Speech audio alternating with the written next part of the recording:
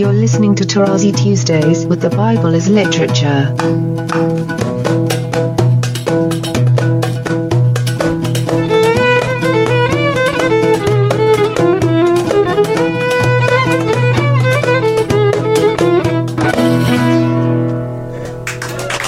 Hi, this is Father Mark Boulos, and you are listening to Tarazi Tuesdays with the Bible as Literature podcast.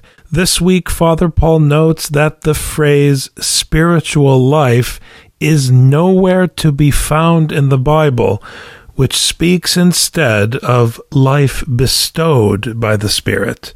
I am happy to introduce Father Paul on the Bible as Literature podcast, Tarazi Tuesdays.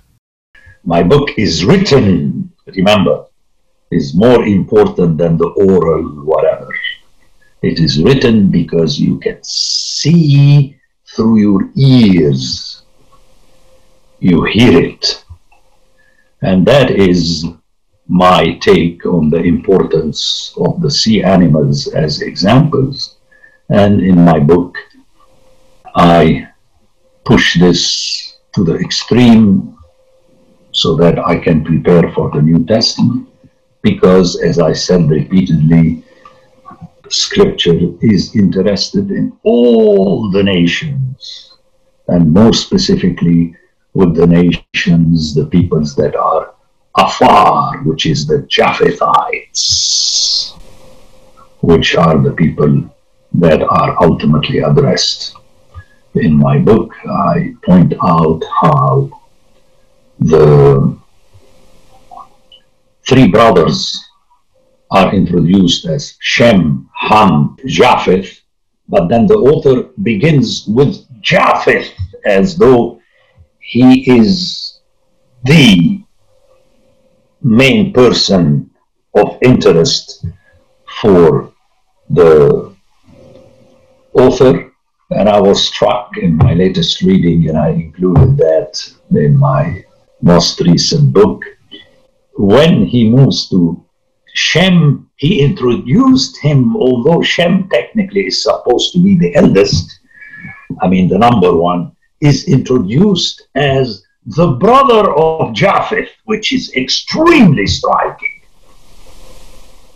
And this will become a very important issue, which I discuss in detail in my book, that ultimately the disciples of the ultimate emissary of God were fishermen.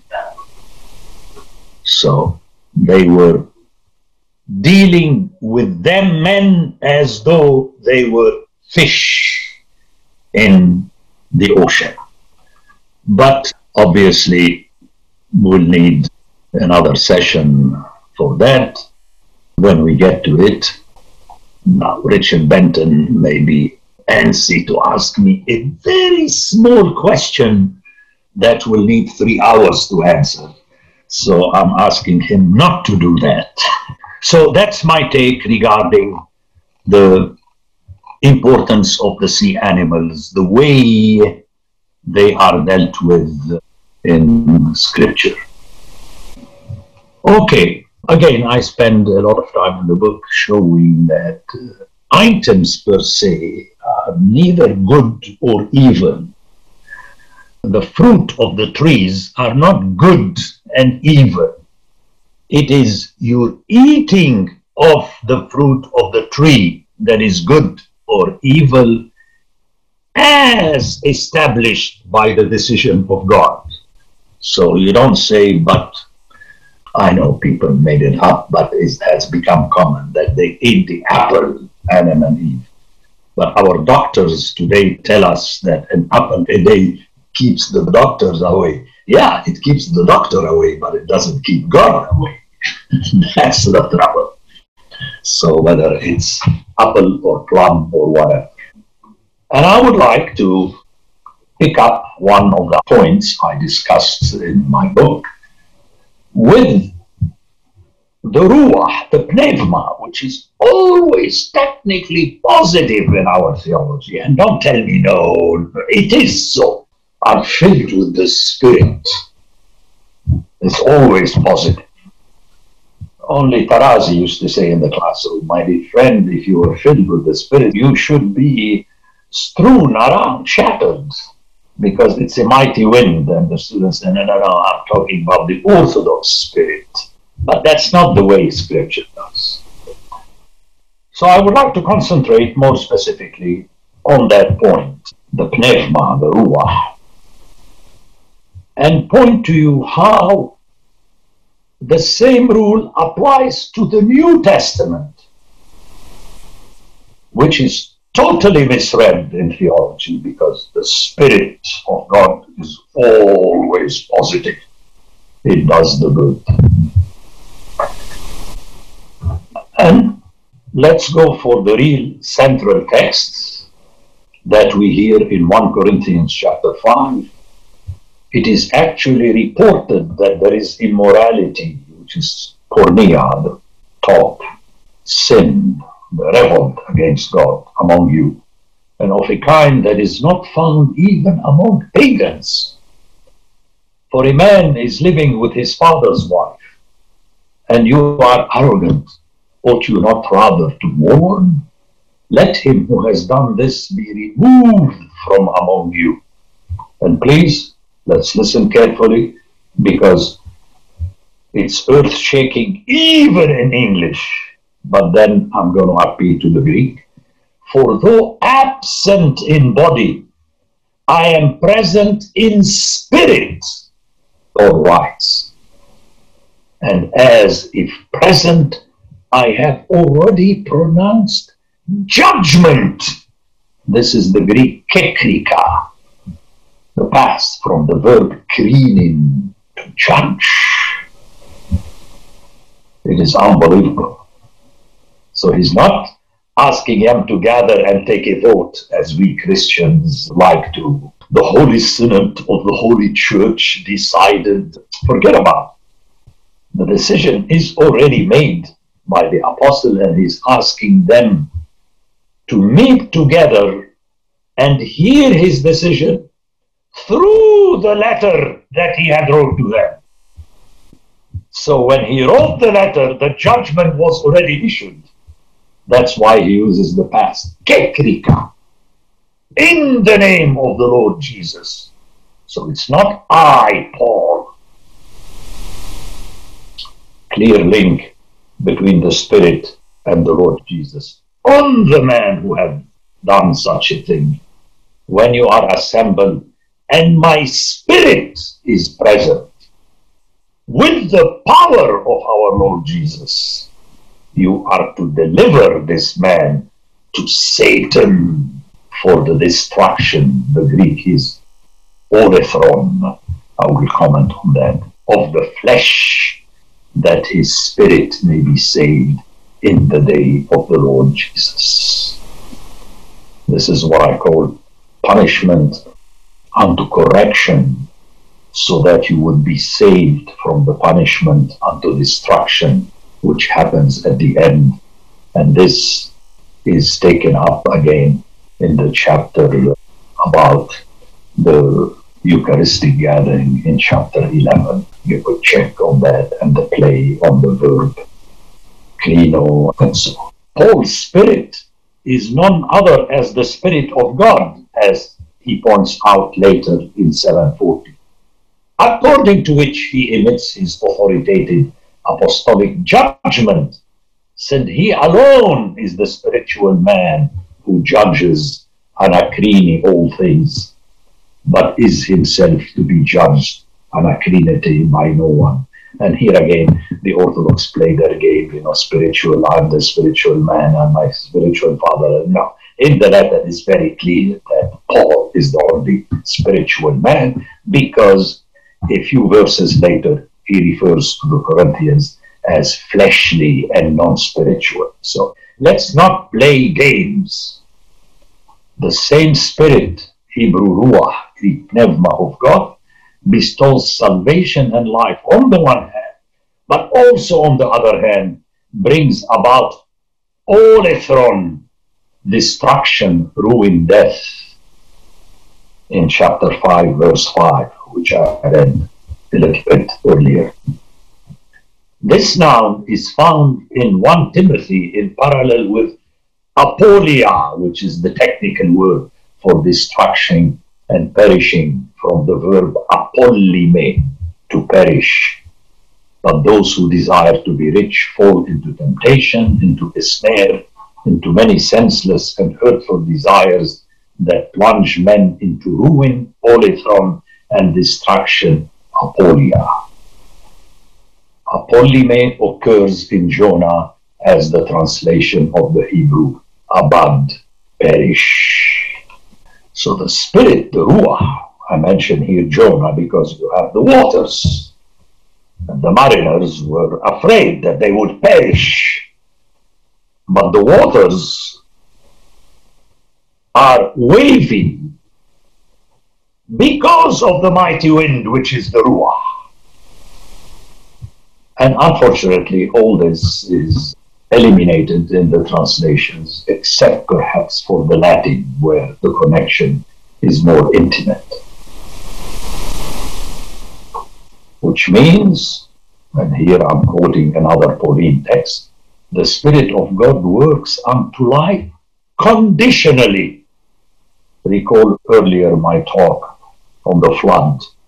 Unless the human beings and the land animals behave like the sea animals, there will be no hope for them. So a change has to be made in their behavior.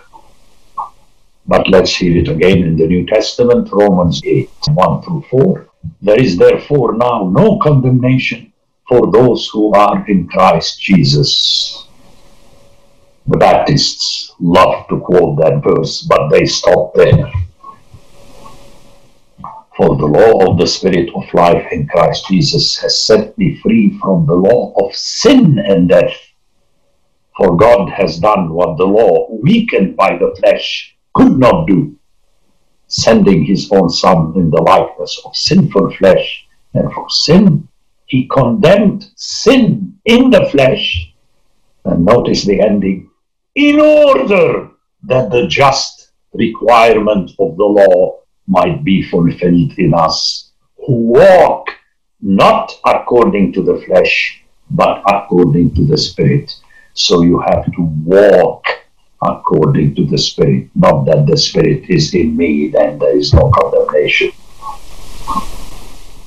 And he says this also in Galatians, as you know, in chapter 5. And this is a reflection, an echo of Leviticus 26 and Deuteronomy 28. And we have to behave according to the will of God.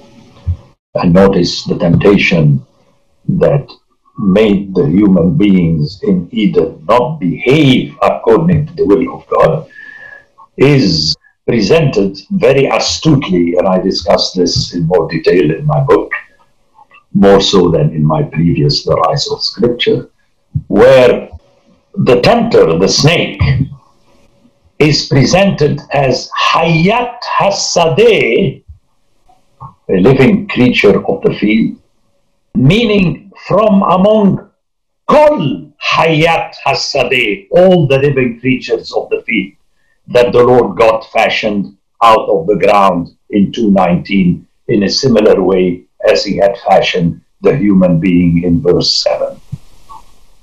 And this is how I solved the dilemma created by theology and philosophy. How could Eve converse with a snake? Well, the snake and Eve are a projection of your translations and your theology. But in the text we have a Hayat Hasadeh, which is precisely one of the animals which are precisely like the human beings made from the Adamah. So here again, let's forget about faith seeking reason and reason seeking faith. And again and again and again, Augustine and theology and so on.